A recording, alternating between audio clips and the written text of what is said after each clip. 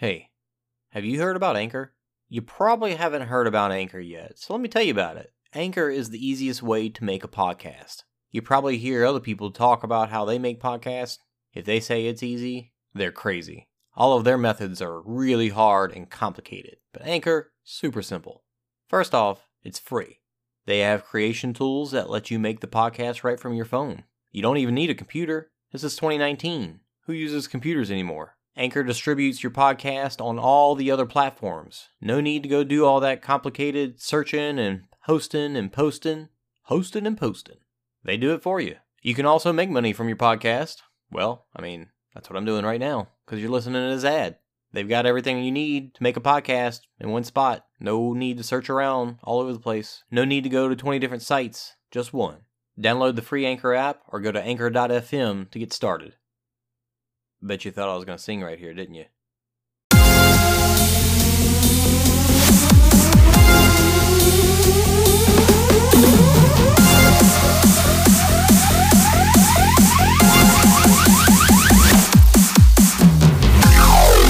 Are you looking for the hottest news out of the obstacle racing scene? Want to stay up to date on the freshest info, the latest podiums, and hear interviews with the who's who in OCR? Well, you've come to the wrong place. Well, some of that you'll find here. But we're not the media. This is not ORM, OCM, OCRM, ORCM. This is OCR Talk.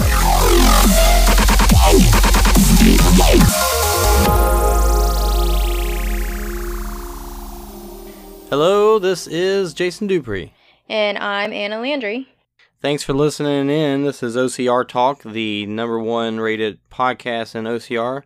That's what you're supposed to do when you do an OCR podcast, right? Yeah. That's what I hear everybody else doing. Everybody's doing it.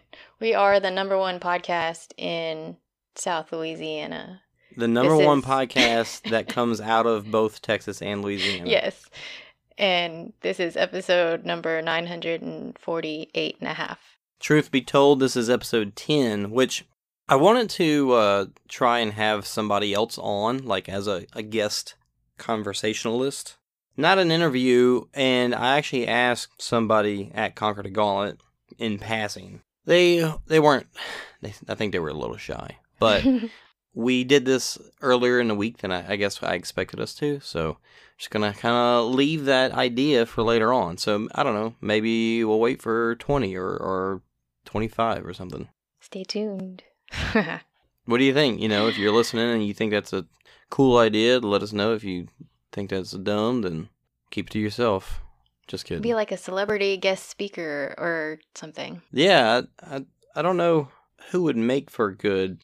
I don't know, we'll figure it out. I think it'd be fun. You know, it'd change it up a little bit just for every once in a while. Yeah. Not an interview. So if anybody wants to come on the show, it won't be an interview. We won't be asking you specific questions about what do you sacrifice the most and how did you get into OCR. And how do you train and what shoes do you wear? What shoes? Well, let's get moving. Anything before we get into the content? Oh, well, okay, so I did get a message from Alexandra Walker last week. Oh, follow-up. Yeah, after running Austin. And she just had some tips and stuff to give me because she said she had struggled with the same kind of issues as far as like not being really hungry on race day and not really knowing what to eat. So she said that RX bars and like protein bars work pretty well for her. As for breakfast. Right, as like a race day meal, like forcing yourself to eat on race day. And just like how big of a game changer it is. Like you might not feel like eating, the morning of a race because like you're too amped and you're too excited just to get out there. But yeah, you never want to overlook something like that because it's definitely important, made a huge difference on race days for her. So RX bars or a banana or a protein bar, things like that. And that's what she suggested. So, and thanks for listening. Yeah, next time, thanks Alex. Next time you do that, you give it a try, let us know how it goes. For sure. And how has your EndurElite been working for you now that we've now that we're a little ways out. So this is an interesting thing that I actually been thinking about just today. I think for me, the biggest thing that I got out of it when I first started using it was the energy throughout the day. So not only is it good for a long race, but even when I'm done racing and I go home and just the evening or working out, it really gives me a lot more energy than I usually have.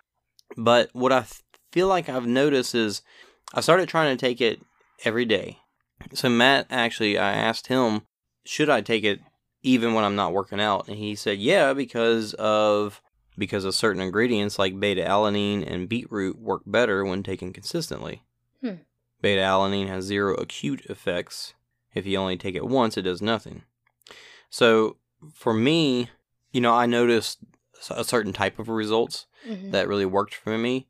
But I think it was all the caffeine that's in there, the type of caffeine, obviously more than just caffeine in general, because it definitely did something different for me than drinking tea or coffee does.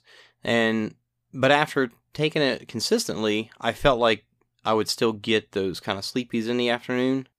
You're getting a little used to it, I think. Yeah. Now, the past couple races, I noticed I've started feeling a little rough after the race, kind of like my blood stuff happening again. I was like, okay, I'm gonna rest, for like a week just to kind of go to the doctor, see how things are going. And in that time frame, I didn't. So last week, I didn't take it at all, except for maybe Monday or something. And I went to Conquer the Gauntlet this weekend and had some before the race, and then had tons of energy the rest of the day. Like bouncing around, not bouncing off the walls, but like being real, just kind of bouncy and like playing with my kids and just, doing all that fun stuff and being really energetic. So I might try to just keep using it for that, because I don't know. I don't know what the, I can't really say what the long lasting effects are versus those initial effects that really, really did something for me. Yeah, I think with anything that you take pretty consistently over time, I think your body's just going to naturally grow some level of tolerance to it. So even before I started taking the Performalite, I used Optimum Nutrition's Amino Energy that has the BCAAs in it. And I would only really use that like before my runs or before like really heavy workout days or things like that. And that's kind of what I'd use the Performalite for too. Like on weekends, whenever I have a chance to get in some really long training days, I'll use the Performalite. But just during the week, on my Yancey camp workouts or things like that, I won't take it before those.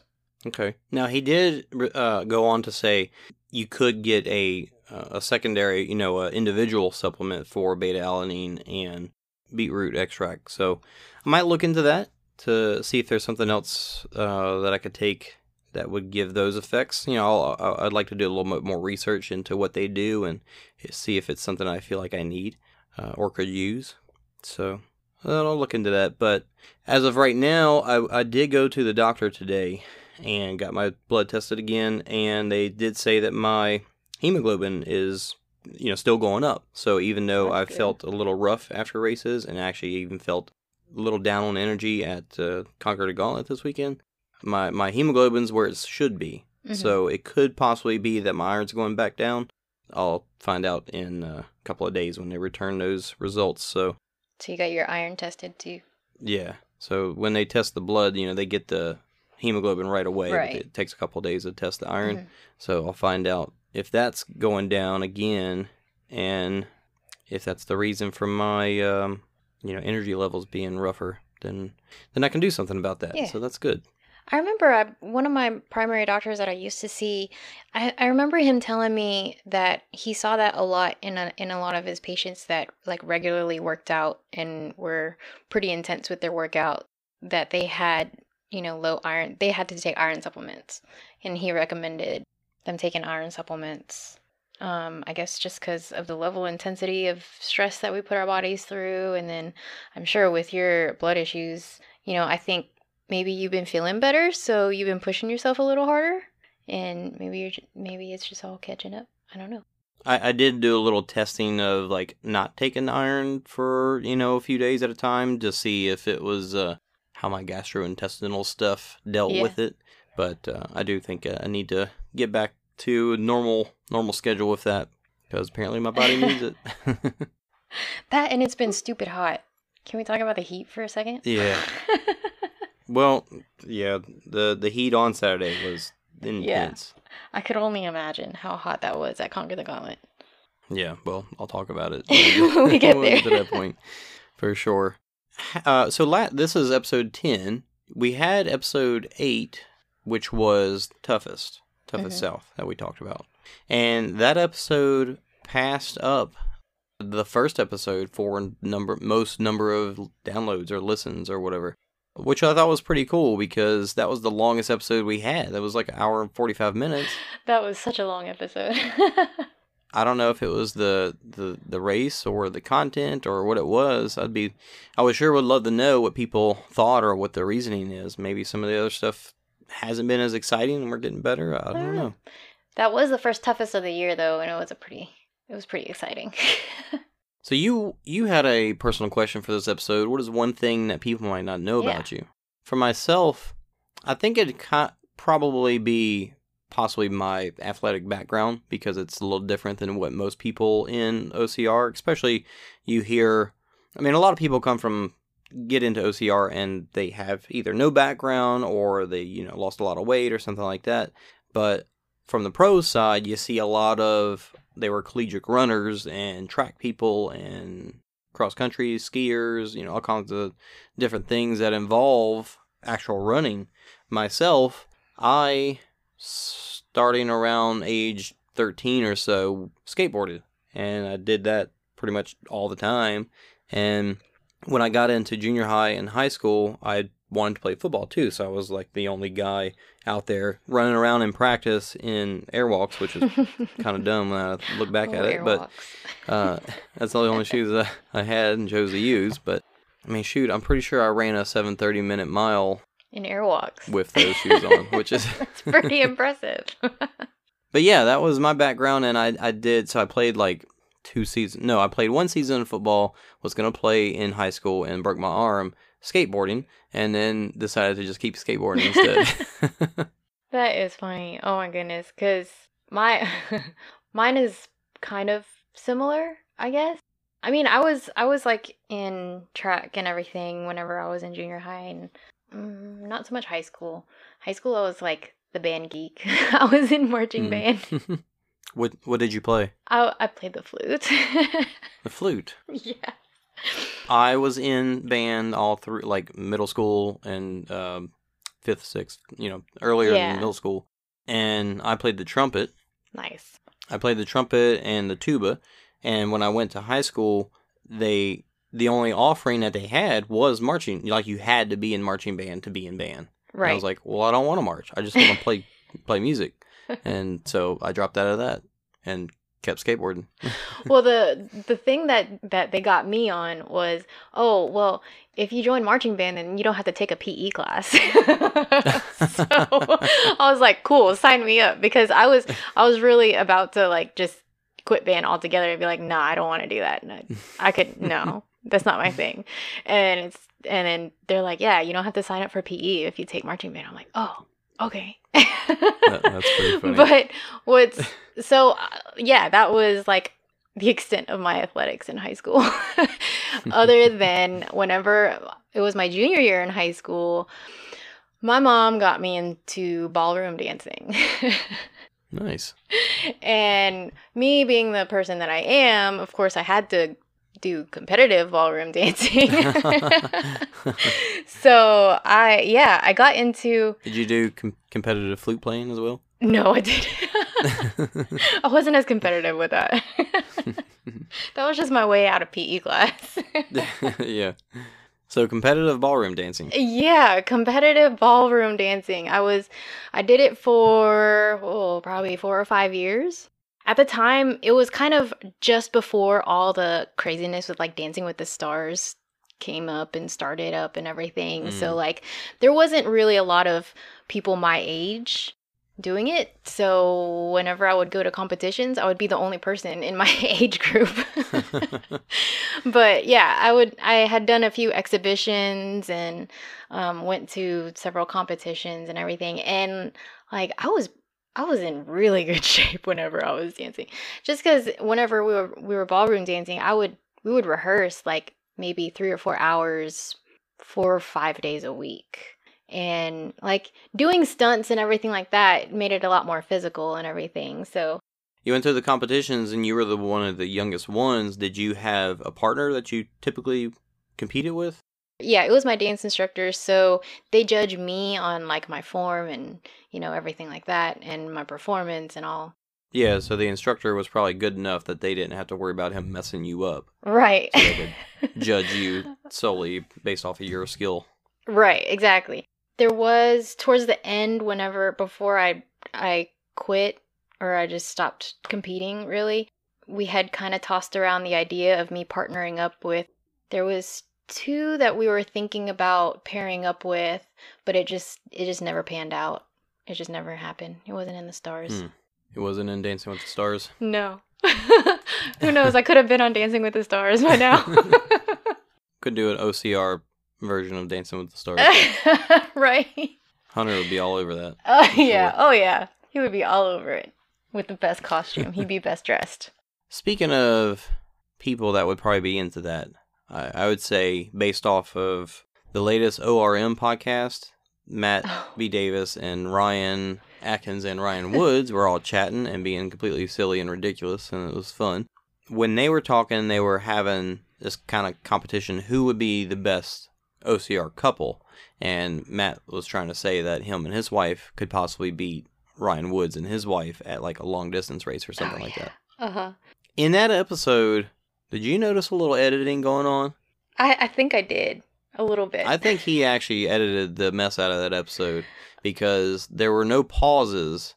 Like for those that listen to our podcast and they're listening right now, you'll notice that there are no pauses that are any longer than say half a second or something like that. And it's just because it's edited. It's edited pretty heavily, and I think he did that. Like even though it was them 3 on Skype or Zoom is probably what they were using, but you could tell there were parts that either got left out but overall it was just it flowed. Like there were no long pauses like normal. There was a point during the episode when I think one of them got lost or lost their connection or something like that, and there was just Ryan did. Yeah, Atkins long did. string of them trying to figure it out, I guess. Yeah, but they were still talking throughout it, and that's what it is. I don't know though, because they all seem like pretty chatty people. Well, maybe not Ryan Atkins so much, but like definitely Ryan Woods. Yeah, and I thought about that. I thought well, maybe they're just being extra chatty today, and they were talking about like drinking that Celsius. Oh yeah, he heats. was Matt Davis was all jacked up on that Celsius heat. That's what it was. So it could have been that, but honestly, I think he edited it and took out the silence in between everything because it makes it sound good and it flows really well, but it's just not his normal style. But I really think he did. I think it was a Celsius heat. I saw an interesting idea on, I don't know, somewhere on Facebook, and they said what it would be cool to have a jersey with a permanent number for a race. That's right. It was on the Savage Syndicate page, and they were saying, for people that race Savage race a lot, if you had a jersey and it had your bib number, that way you don't have to wear a bib. The little piece of paper that you get at a typical race. That falls off in the water somewhere. Yeah, it gets tore up and whatever, and photos aren't, you get all those all covered in mud, and they're not picking that up anyways. Yeah. I haven't gotten used to just searching through all the pictures to find my own, so.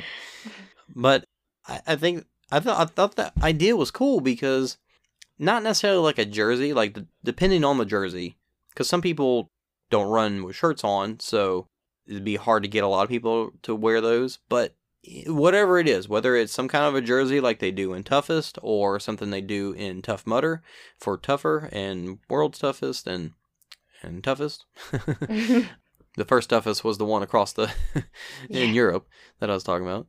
But if you had some way to assign a permanent number to a person so that they would always use that same bib number at each race, I think that would be cool. I think it would make a cool, this is my number and I can choose how to show it, I guess.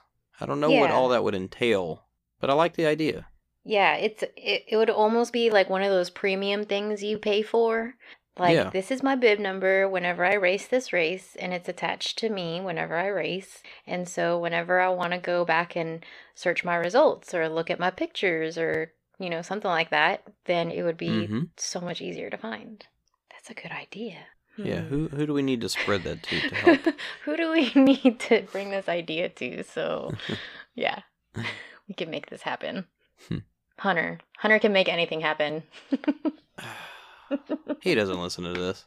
No, he doesn't. Speaking of people that, can make decisions, Joe DeSena was on World's Toughest Podcast. That was pretty neat. Yes. That made it to the very top of my playlist whenever I saw that. World's Toughest Podcast, the Spartan episode. Yeah, the one and only Spartan episode. Well, I don't know. He might do other Spartan athlete. I mean, I'm sure he's going to do other Spartan athletes because, he's been talking about it for so long about why doesn't somebody just do this except with Spartan, and he's been talking about it for so long. He's like, well, why don't I just do it? Yeah, and of course he talks to certain athletes that run Spartan, but it's always about them being in Tough Mudder races. Right. And as he said, Matt B. Davis told him or introduced him to Joe DeSena, and that's how they got hooked up. And it's like, if you have the chance to interview Joe DeSena, do you pass it up? Like, makes sense why he did it. Although at the point when Joe DeSena was like, if you're going to interview me, you're going to be doing burpees, I'm sure there was a split second whenever he regretted that decision. Well, that was pretty funny. He stopped doing the burpees after the first and then he just started doing bicep switched curls. To doing curls. Yeah. And like he was doing burpees like what? While Joe DeSena was answering his questions. So and of course his answers are, longer long drawn out explanations and Spartan World Championship's going to be in Tahoe again for what is this? The fourth year? Fifth year? And I remember whenever they were getting ready to announce where the World Championships were going to be, and whenever they were like, it's going to be in Tahoe, everybody's like, wah. that fell flat. But it's pretty part of the country right there, and it's definitely challenging terrain, and they're doing the World Team Championships out there again too. Yeah, and that seemed to be pretty successful last year. Yeah, and it's like a super distance, so it's not a crazy long race. The team one? Yeah, and I got to catch glimpses of that last year whenever we went. Faye Stenning and her team went zooming past me as I was like watching people on the spear throw, and they all of a sudden they were just running right past me, and oh my gosh, yeah. I had to move off the course. I didn't realize how close to the course I was. Because how they did it in Tahoe, they did the beast waves, the people that were running the beast length race, and then the team championships wave took off. And kind of like how the sprint follows a little bit of the super distance, it was kind of the same concept. The super distance kind of covered parts of the beast course with just, several miles cut out and several obstacles cut out. So I'd be curious to see who the teams were, and it was just really cool to see a lot of people from like all over the world coming and competing and racing as a team and everything like that, because I think there was like Saudi Arabia and Jordan and Iceland and of course Canada. But yeah, it was really cool to see people from those countries just represent where they're from. Yeah, and as much as I think Spartan kind of gets a bad rap for doing it at the same place, the championship, as an extra long beast up a big giant mountain, like all the most ridiculous parts of OCR, but they do still seem to find ways to make that event be a spectacle and something enjoyable to pay attention to and watch and to run, I guess, too. The only complaints I heard is just, you run up the mountain, come back down, do some obstacles, run up the mountain, come back down and do obstacles. They had a pretty good course last year. I liked it. And I guess for me, it was because it was like my first time going to that race. So, running into Olympic Village, that was an experience in itself because it's just packed with spectators and you're just running through Olympic Village and that's where you finish. And you had to do the rig before you finished and everything. Right. It is a cool event for sure. I'm not sure how they pick the teams though. That's kind of what I was curious about. Like, who do they pick the team members, or do they each have their own like team championships in their own regions? Because you haven't really seen any team championships like in the North American region or something like that. Yeah, and I feel like I've heard somebody talk about how they do that, but I don't know. That'd be a good thing to look into. Matt, do a podcast on Talk to Jodison and more. Get us some inside information. Do you watch the CrossFit Games? I didn't. I mean, I saw some of the videos on my newsfeed, but I didn't really get into it too much. I've never been an avid watcher of it either. I know I tend to find out whenever it's going on. And I noticed last year, obviously, when they had the obstacle course in it, and like the year before, I noticed some of the running they did, but I don't watch it myself. But a friend of mine, like tagged me in a post or invited me to watch the live feed of it. And the funny thing is right when I got on there to watch it was when they were on the treadmills.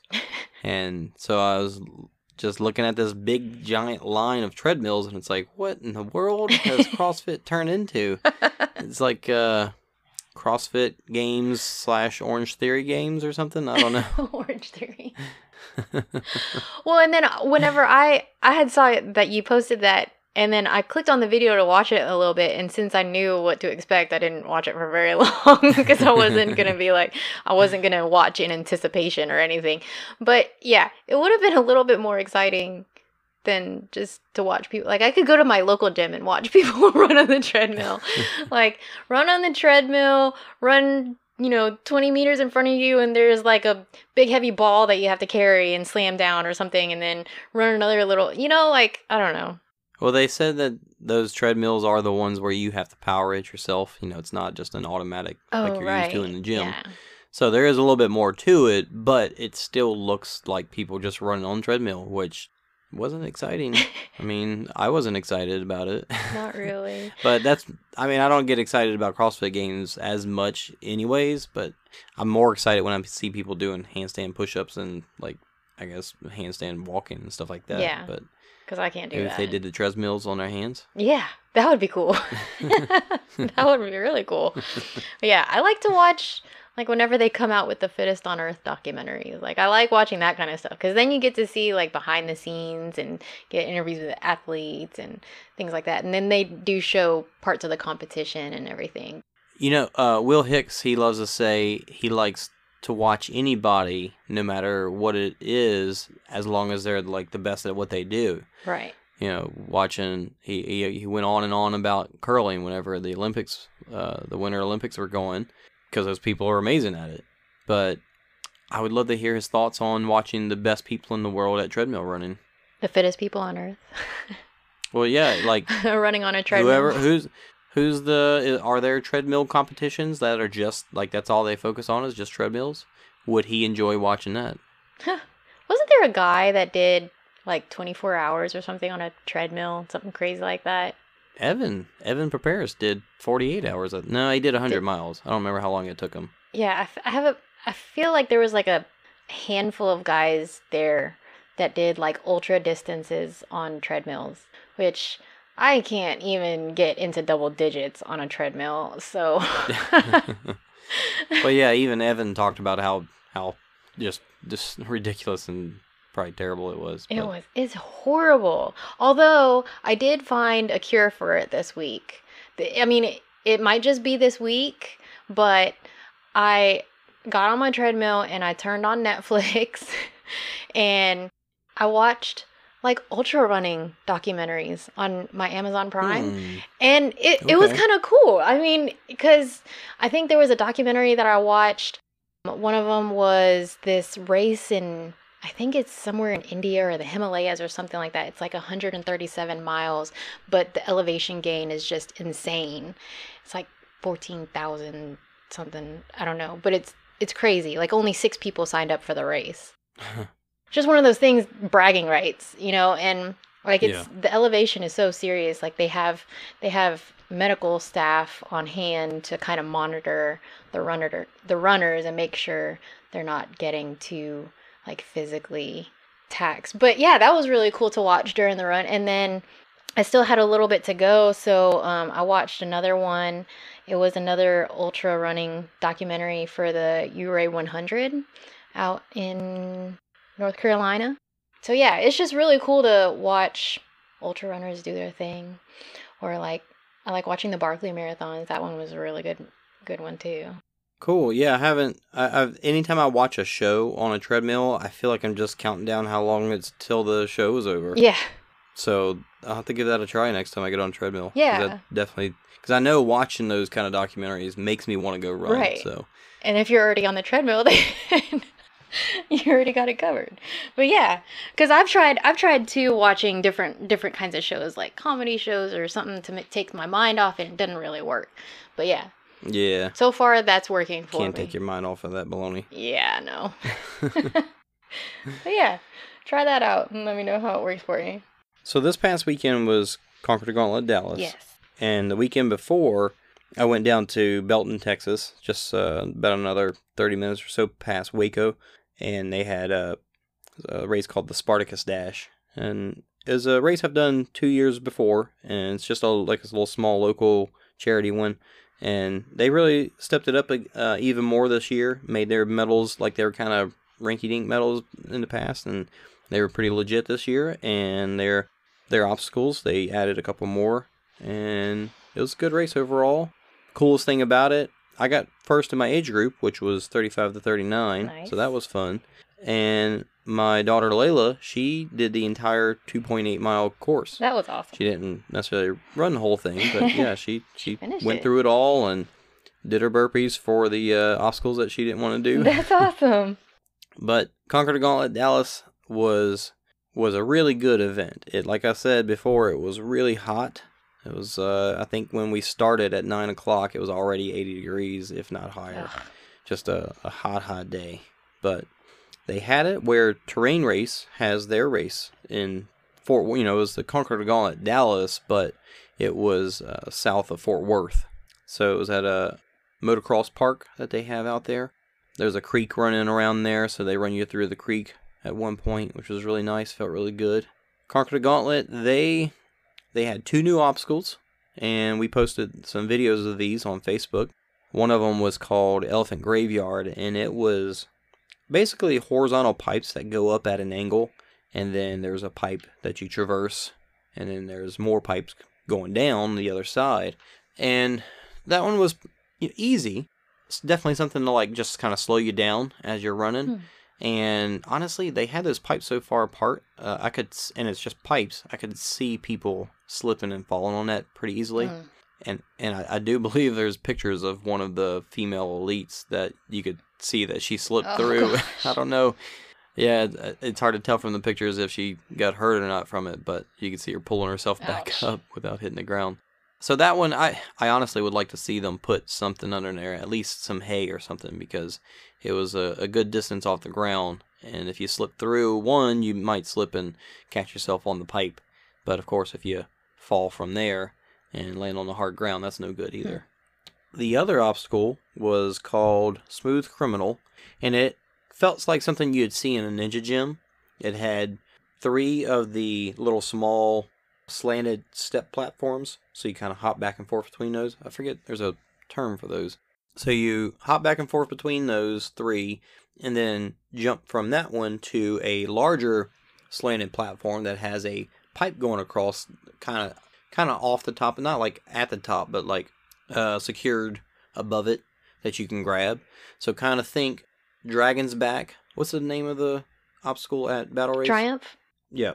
So think Dragon's Back, Triumph, but instead of jumping into it and then going over it, you jump up on it and then just traverse the pipe and the board, and then jump backwards onto another one that's facing the opposite way. So they're both facing each other, and you're jumping kind of. So it's like small ninja steps to giant ninja steps with, something to hang on to. And then they had, after the second pipe, they had some hanging holds. So like a pipe or a grenade, a little ball. So like or a rope. Olympus, and then you turn around and you jump to another Olympus. It's kind of like that. It's kind of like all three of those obstacles melded into one. Yeah, so that one was not crazy challenging. I mean, I know it takes definitely takes a little getting used to when you're not familiar with the kind of getting yourself perpendicular to the wall. So for people that have trouble and feel like they slip, you really just want to make sure your body is as perpendicular to the wall as you can, so that when you're pushing off of it, your feet aren't going straight down. Instead, they're going, into the board at a perpendicular angle to the board. So it's not crazy hard, but it definitely took a little bit of coordination, and overall, I think it was just kind of fun. It looked fun. I really want to. I'm looking forward to that race whenever we go up to Tulsa, because that's gonna be fun. Yeah, Tulsa's gonna be a good time for sure. Yeah, I hope to have it up there. But the thing that would get me, I don't know, and I think this is just me just freaking out over like failing it or falling or something. But like the thing that would probably get me is like whenever you're on one wall and then you have to jump and turn around and grab onto another, like that kind of movement, it's like you have to be pretty coordinated to pull all that off. And yeah. But yeah, I think I would have just a mental thing to get over with that. Yeah, but it's one of those things where once you figure it out, it feels natural and right. Like it's not hard. Like, you ever seen a video game of Tomb Raider where Lara Croft is on one wall and she turns away, lets go with one hand to turn face another wall, but you're still holding on with the other hand? It's just like that. So just like all the parkour that you see in all these video games. That's all it is. Just as easy as that. Yeah, just like Lara Croft. I'll channel my inner Lara Croft whenever we go to Tulsa or we do battle in July. Another obstacle they had was their normal Tarzan, where it's their rig, but definitely their holds are much further apart than typical rigs, and the holds are usually more difficult holds too. So you might see a ball or a ring, but you're also going to have straight pipe or a bowling pin or a cone, or they got some they definitely put some stuff in there to trip you up. This time was the first time that I've ever seen them put it over water, so that definitely made it just a little bit more daunting, as because if you fall in, you're going to get your hands wet again. But they put a little bunch of bungee cords and bungee ropes in there, so you see. Mostly, if anybody grabbed it with one hand and tried to do a one-handed swing on it, it would just stretch out, and then they, as soon as it gets to that breaking point and just pops out of their hand. It's so hard to hold on to that. Yeah, you kind of got to get the two-handed grip on it. Yeah. So anytime you're struggling, for those that struggle with hanging obstacles, anytime you're struggling with swinging with one hand, just use two. Just forgo trying to be strong enough to do one hand and just use two. And because when you do things like straight pipes or, hanging pipes or ropes, they're gonna be, it's really hard to do one-handed. Like when your grip is not a overhand grip like a monkey bar or a ring, and you got more of you're holding a bottle, or like a vertical grip. Yeah, vertical grip. It's hard to hang on to that with one hand.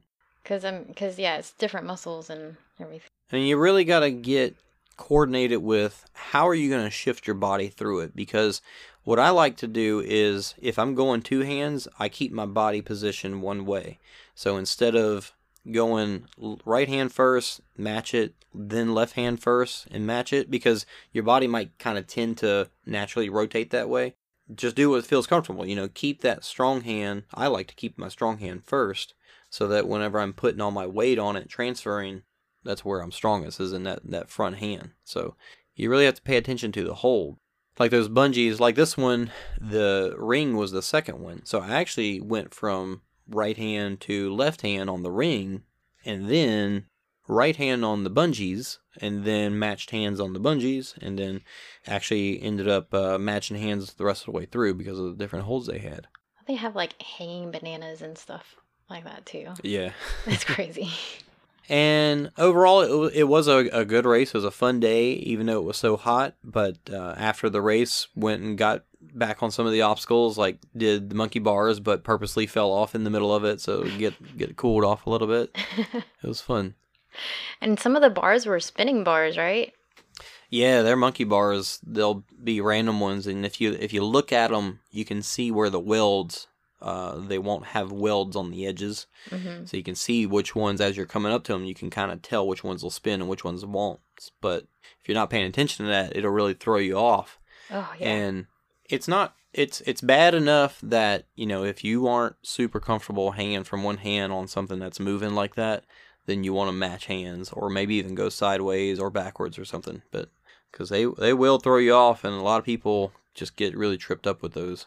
Yeah, and I've never been one to match hands on monkey bars because I'm pretty comfortable on them. But then the more challenging these races make their monkey bars, you know, Yeah. I kind of have to change my techniques up a little bit. We had a training day yesterday at the park, and we were just throwing around some brute force stuff, some like power systems balls and everything like that. But then afterwards, I got on the monkey bars, and we had some of the Force 5 holds, and we had kind of hung them on the monkey bars, and I was kind of trying to practice like going sideways, and how you really do have to consciously keep your body faced a certain way, because I definitely felt like my body was wanting to twist at one point and like almost turn the other way, or have my body facing forward.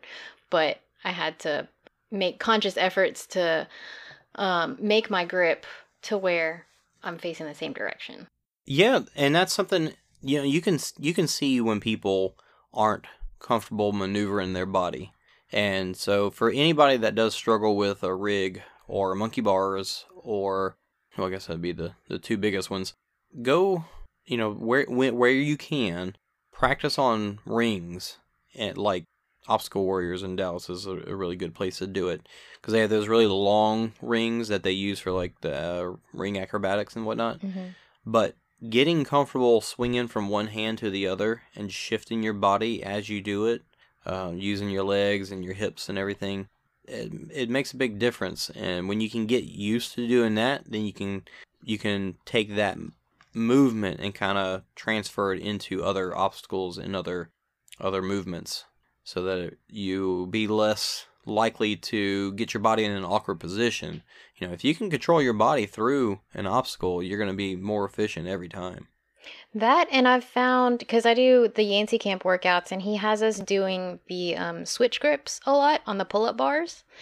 And the first time he started writing those into workouts, it sounds really easy. I mean, you're just hanging on a pull-up bar, and then one hand at a time switching your grip, you know, front facing, back facing, one hand at a time, you know.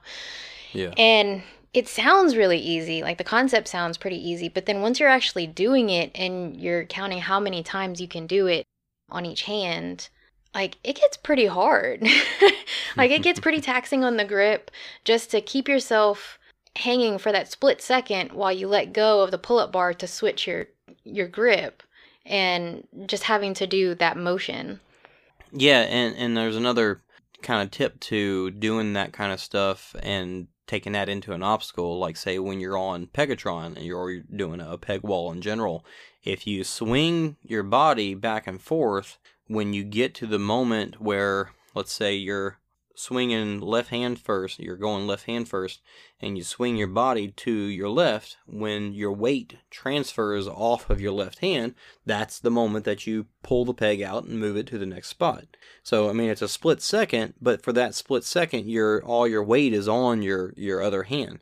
So it's the same thing with, you know, one-handed monkey bars, or with rigs going from one hold to another, but being able to be comfortable. So doing an exercise like you're doing with the switching the grips, or I've heard him talk about also taking one hand off and slapping your hip. Yes. And bringing it back up. Which, again, sounds really easy. You know, you're just hanging from a bar, and you just slap your butt. And Sounds really easy. But then once you do it and he tells you to do it 18 times or something, you're 5 reps into it and you're like, this is a lot harder than it sounds. So those are good things to work on if you struggle with those kind of hanging obstacles. Go do some switch grip hanging.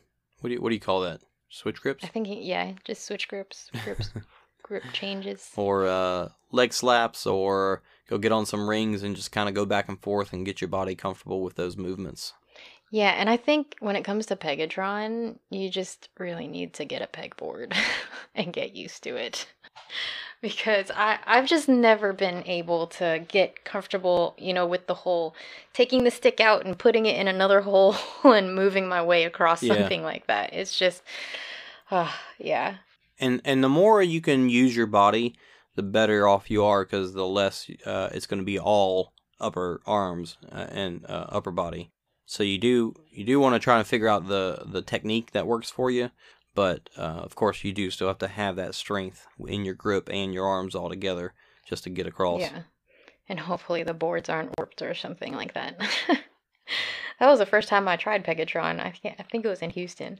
And it rained a whole bunch the night before. So Pegatron was nice and warped whenever we came to run the race the next day. Their medals were new this year. Liked them a lot. Their medals in the past have kind of been one of the things that seems like they poured less money into. They're a cheaper race, so it's understandable, but it seemed like they put a little more money into their medals this year. Yeah, I saw that picture of them. They look really good. And, I mean, they always put on a good event, though. Like, I don't know, it's just like the main prize magic or something. The main prize magic. They need to put that on a shirt. I just coined a new term for them.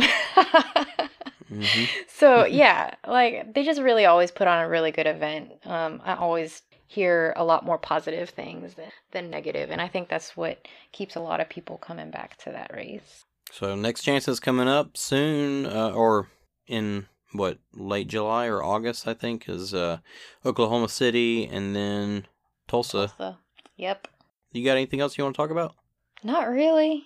My race calendar is kind of boring right now, so I'm kind of just I don't really think I have any. I have Dallas Stadium coming up in a couple weeks. Yeah, that's in 2 weeks. We're gonna be out there with Caterpie Laces, which is a new company that Spartan picked up. So we're gonna be out there with them, and yeah, and after Dallas Stadium is just Battle OCR. So that's gonna be really, really fun. Yeah, the summer is tough for races in general, just because of how hot it is, but Battle's just going to put us through it, I guess. Yeah, and I drove through. So this past weekend, I went to run a trail that's close by. It's in the vicinity. It's maybe 10 minutes up the road. It's the Beast Trail at in West Feliciana Sports Park, kind of where they used to hold Warrior Dash whenever it was down here. But gotcha. Warrior Dash only used like a very small part of this trail because it is like a beast of a trail. Walker Higgins puts on a really cool ultra too every year. It was this past May, but it's as many laps as you can do, and he has different like lengths that you can sign up for. But anyway, yeah, it's a pretty hilly terrain out there in St. Francisville, but we stayed shaded. We stayed under tree cover a lot on the trails because most of the trails in the woods are pretty much covered by trees. But the only thing with that is that it like traps all the heat in. But it's still better than the sun. Oh, for sure. Absolutely. But the only bad thing was, and I think this is because it's near some stables, it was the horseflies. Oh my God, the horseflies ate me alive. Oh, jeez. So bring tons of insect bug spray. I used bug spray, but I guess like I was sweating so much from the heat that it just like all dripped off. Is there some particular for horseflies? I don't know. I really hope so. I don't know. But that, and also I learned this weekend that I have like a completely new respect for all those really fast people that get out on the trail first and clear out all the spider webs because I was not about that life. I was not about that life this weekend. There was so many times I wanted to just like stop dead in my tracks and curl up in a ball and say, I don't want to be here anymore. But I was running with my buddy Nathan, so I'm like, no, I can't stop. He's counting on me to get us off this trail. So I ordered some temporary tattoos today. They should come in before the stadium race. Oh, nice. Did you use Inkbox? No, I went with Inkbox is super expensive.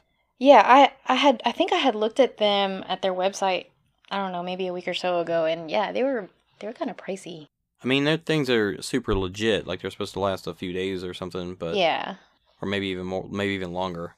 But yeah, I just got a somebody showed me a site that has like stickers and stuff. So it's basically you're getting a sheet and you're cutting them out of there, and but it's like 16. The size that I did, I got 16 per sheet. So went ahead and grabbed a couple of sheets, so I'll have something to give to you. Cool. I'll totally rock that. I'm looking into t-shirts too, but I know they're going to be more expensive. I mean, it's hard to get, smaller runs of t-shirts just to try it out. I could, I know someone locally here in New Iberia that has made shirts for Nathan and his Team Rescue and Restore group and things like that. So I'll see what their price would be for like a little bulk order or something. Once I find out the type of shirt I want to use, I'll let you know. Yeah, I've seen like those Sport Tech shirts are pretty inexpensive and they last a good long while. I'm trying to keeping this one short and sweet. And by short and sweet, I mean right at an hour. Yeah. It's getting to summertime, so there's not a lot going on. Nobody wants to be outside. It's so hot. All right, well, everybody that's out there, thanks so much for listening in. Big episode 10, done. Double digits. Well on our way to matching Matt B. Davis's 300 episodes. Yes, and don't forget, we are the number one podcast in OCR. Absolutely. At this hour. Number one. The number one, I don't know, I can think of some random word that describes how we are actually number one in a way that nobody else cares about. Well, Anna, have yourself a good, restful weekend and training, I'm sure. Yes. But see you in Dallas for the Spartan Sprint at the stadium, and probably have the next episode just after that. That's always a fun race. I'm looking forward to it. Take it easy. Thanks so much for listening. Thanks, y'all. Check us out on Facebook, Instagram, all the other stuff. Follow, listen, and talk. Bloom. OCR Talk.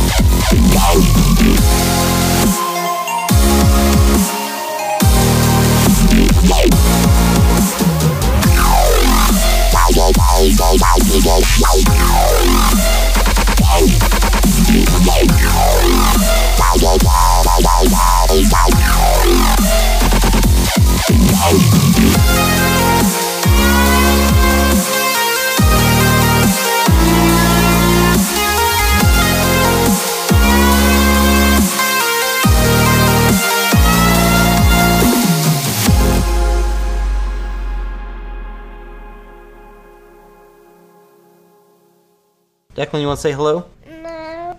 Bye.